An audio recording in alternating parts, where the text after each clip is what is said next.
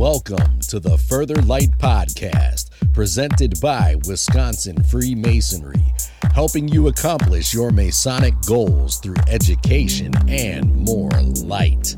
And now, I present to you, Brother Napoleon Sneed-Janczak.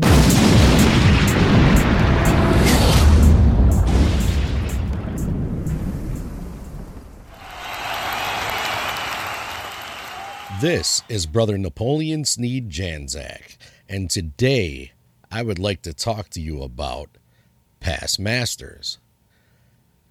From the moment you step through the inner door of the lodge, not only does your journey as a Mason start, but your journey as a Masonic leader begins. However, your true leadership skills started before you even entered the lodge. And although rough in the beginning, it started with your peers, your friends, your family, and of course your general upbringing. As Masons, we believe in making good men better, which indicates we are already leaders in our own right, but we're constantly seeking improvement. We are soon led to the altar before the master of the lodge, where we take an obligation, and from that moment forward, we forever become stewards of Freemasonry, if not stewards of the craft as a whole. Every step of the way, from chair to chair, station to station, position to position, we learn skills that not only help us to become better men, but also teach us to be leaders, where eventually we reach the east and become worshipful master of the lodge. And today I'd like to touch on that a little bit, and I'd like to read an excerpt from a previous writing from a past master who is no longer with us by the name of Christian K. And he writes, "There is no hierarchy of power within Masonry. We are reminded of this at each meeting as we meet upon the level. No matter if one is a newly initiated entered apprentice or a 60-year past master member, in lodge we are all equal. What does exist in Masonic leadership is a hierarchy of duties. Officers have the honor of being elected into a position of duty and responsibility, and if they prove worthy in these endeavors to the brethren, they may be elected into the next post, and so on and so forth. With each post comes a great responsibility, along with specialized duties. And we're going to look into some of these posts later on in the podcast, but and talking with those that are more suitable to past masters. But here's a brief description of the principal officers of the lodges. Our secretary-treasurer is responsible for keeping communication flowing between the members. He has the disparaging job of collecting dues and paying bills, and keeps the business of the lodge in a fluid and agreeable manner. Our junior warden is responsible for overseeing the youth groups affiliated with Masonry and directly our lodge. He is to create a supportive relationship between these bodies and assist in their endeavors as their lodge sees fit. He is also responsible for arranging and providing refreshments and entertainment during our hours of leisure, among other duties, and directing the stewards directly in front of him to help out in these duties. Our senior warden is responsible for making sure that the craft stays harmonious with one another and visits our ailing or erstwhile encumbered brethren, their widows and orphans. He also assists in caring in the care of the lodge as a building and, of course, as an entity of his brethren.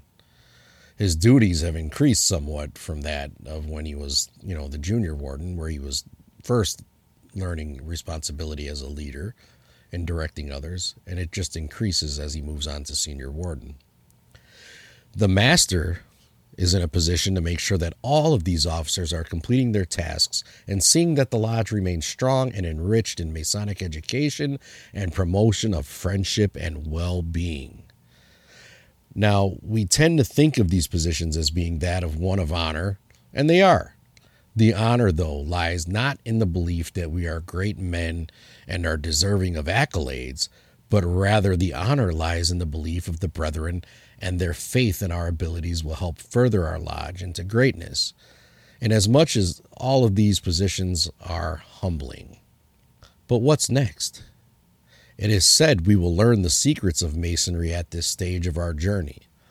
And I'd like to share you one of those secrets in this podcast now. And some masters have learned it, many haven't, particularly the ones that you see are busy. But this secret is a word in Masonry that many of us seems to elude us at often at different times, myself included. And this secret, my friends, is the word no. And I can guarantee many people, if not all of you in this podcast listening today, especially if you are a past master or a lodge or an officer in your lodge, you can relate to what I'm telling you now. But in all seriousness, it is something that we as servant leaders and masters and past masters are entailed with doing so much work for others that we often forget about some of our more personal duties that are related to ourselves. So when you see us out there doing all this work and you see past masters doing all these things and setting up events and continuing the work, they're typically acting as past masters, which we'll find out a little bit later in this episode. Masters are charged with caring for their brothers within the lodge as well as out of the lodge. That extends to our communities, and the great calling to service is what makes it difficult to divulge that secret word no. As Masons, we believe in 3 core tenets. First is brotherly love, where we look to care for our brothers, their families, and the lodge as a whole. Second is relief, where we are charged with helping our brothers, their families as much as possible without material injury to ourselves. So in other words, to the best of our abilities. And third is truth, which means we strive to be true to ourselves by giving good counsel when needed, by offering the knowledge we've gained through the years, by exemplifying leadership in all aspects of our lives. So as you can see, we start as stewards of Freemasonry and later stewards of the lodge. And this remains our charge throughout our Masonic lives and our lives as a whole in general. As masters and past masters, it is our duty to spread the cement of brotherly love, offer relief by extending a helping hand, and remaining true to our obligations which are taught within our humble craft. In fact, it is imperative that once we leave the East, we continue this tradition to help others in their journeys, but also to achieve their own skill, to offer and help them achieve their own skill set and knowledge of those who came before them. That particular aspect of being a past master dates back to antiquity. It has always been that way. It has always been successful, and it is proven given we are still here talking about it today.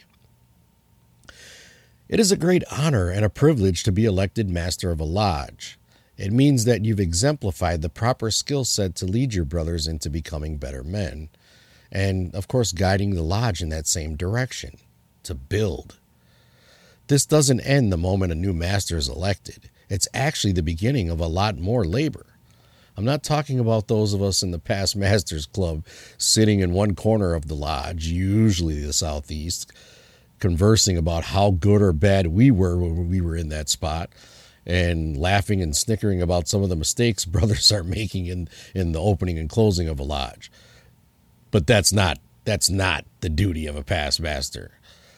People look up to us as past masters, and we should be ready to answer the call when needed. I want to take this time right now and say that when your duties are done in the East, it doesn't mean stop attending lodge. In fact, it means to be more active in the lodge. They need our counsel. It has been stated that your honor is generally considered second in importance only to the presiding master. So understand, past master is no empty title. It carries with it a great weight. It means wise, understanding, and compassionate to the needs of others. As past masters, we should be ready to give good counsel by correcting errors, offering assistance, and giving guidance. As leaders, if for some reason we do not have an answer at that moment when somebody asks the question, we should do everything in our power to find those answers, or at the very least, lead our brothers to them. I can tell you this has been very successful as a master myself. in the lodges that I was able to lead in my years as a worshipful master. Now, we have resources in Wisconsin in particular, and I can tell you from personal experience, Wisconsin's Research Lodge, Silas Shepherd Lodge of Research, has an infinite amount of resources at our disposal, along with the Grand Lodge website. And if it were my personal choice, it'd be my goal to get every lodge to get a volume or a set of our researched publications and utilize the Grand Lodge website at every chance you get and at every meeting to bring more Masonic education and fellowship to your lodges. As you can see, the work of a past master never truly ends. Poor indeed is the lodge where past masters had lost interest in which they once gave service in the East. Although the labor is hard at times and many decisions are difficult, this should not discourage your Masonic journey upon departing the East. There are reasons certain non-elected positions are more suitable to past masters, and they should be equally honored in their performance. And, of course, there are elected ones as well, and we talked about that a little earlier in the podcast, and I will bring that to light once again. The secretary is easily a space suited to that of a past master. The position of secretary is expected to know the proper function of the lodge and to receive and submit all transactions in a timely manner to the Grand Lodge. The secretary has the experience of the officers having served as such and should have a working knowledge of how the duties are to be performed in order to keep a harmonious and working lodge. The secretary should have a running knowledge of the bylaws and the Masonic Code in tandem. There are various other functions of the secretary, but for the sake of brevity in this podcast, the secretary is a natural fit for a past master. And oftentimes, we often hear that a good secretary or a good master that lands the job as secretary tends to stay there forever. It's hard to get out of that position, especially if you're very good at it. A master of his lodge sets a yearly budget and directly sees where the money is or isn't spent and understands the necessity to audit regularly. Both the secretary and the treasurer are a lifeline to the lodge, and an experienced master should see any discrepancies early enough to take corrective action. So that's why, the secretary position and often the treasurer's position are vital that a past master sits in those offices. Now, it doesn't necessarily mean that it has to be that particular person that sat in the East as a worshipful master that they can go to one of these positions. However, it's very much easier for that person to do so, or at least have a working knowledge of all the things that he has witnessed through the years of ascending the chairs to get to worshipful master. Next, which is an obvious one, the counselor is a self-explanatory position. A wise and patient past master who has seen and done many things within our craft is always looking to improve himself in masonry and understands in order to improve himself, he must be ready and willing to share in the experience in those he mentors. The Tyler of the lodge is in fact one of the most important officers of any lodge meeting. They are charged with protecting the proceedings and keeping a true manifest of whom shall be worthy of entry in a lodge not open to the public. This is suitable to veterans and past masters respectively, as they are charged with the security of our craft. It is important. It's not a trivial position. And I'd like to emphasize that here. It's a great honor to hold the title of officer of a lodge. And indeed, such a great honor to be in the College of Past Masters. There are several ceremonial duties reserved for past masters, like installations and, obligating officers, etc. And none of them should be held as insignificant or trifling. If you are fortunate to reach the title of past master or master of your lodge, never forget the honor it was to journey to get there, and truly enjoy a master's wages. Be proud of the honors you've been given, but most importantly, be proud to be a Freemason. On behalf of the Education Committee, and the Further Light team, we would like to thank you for listening. This is Brother Napoleon Sneed-Janczak. Have a good day. Are you interested in learning more about Freemasonry in Wisconsin? Visit wisconsinmasons.org to learn more about Masonry and access further educational content and more light. Once again, that address is wimasons.org. Any questions, comments, or suggestions, please email us at education@wisconsinmasons.org. And thank you for listening.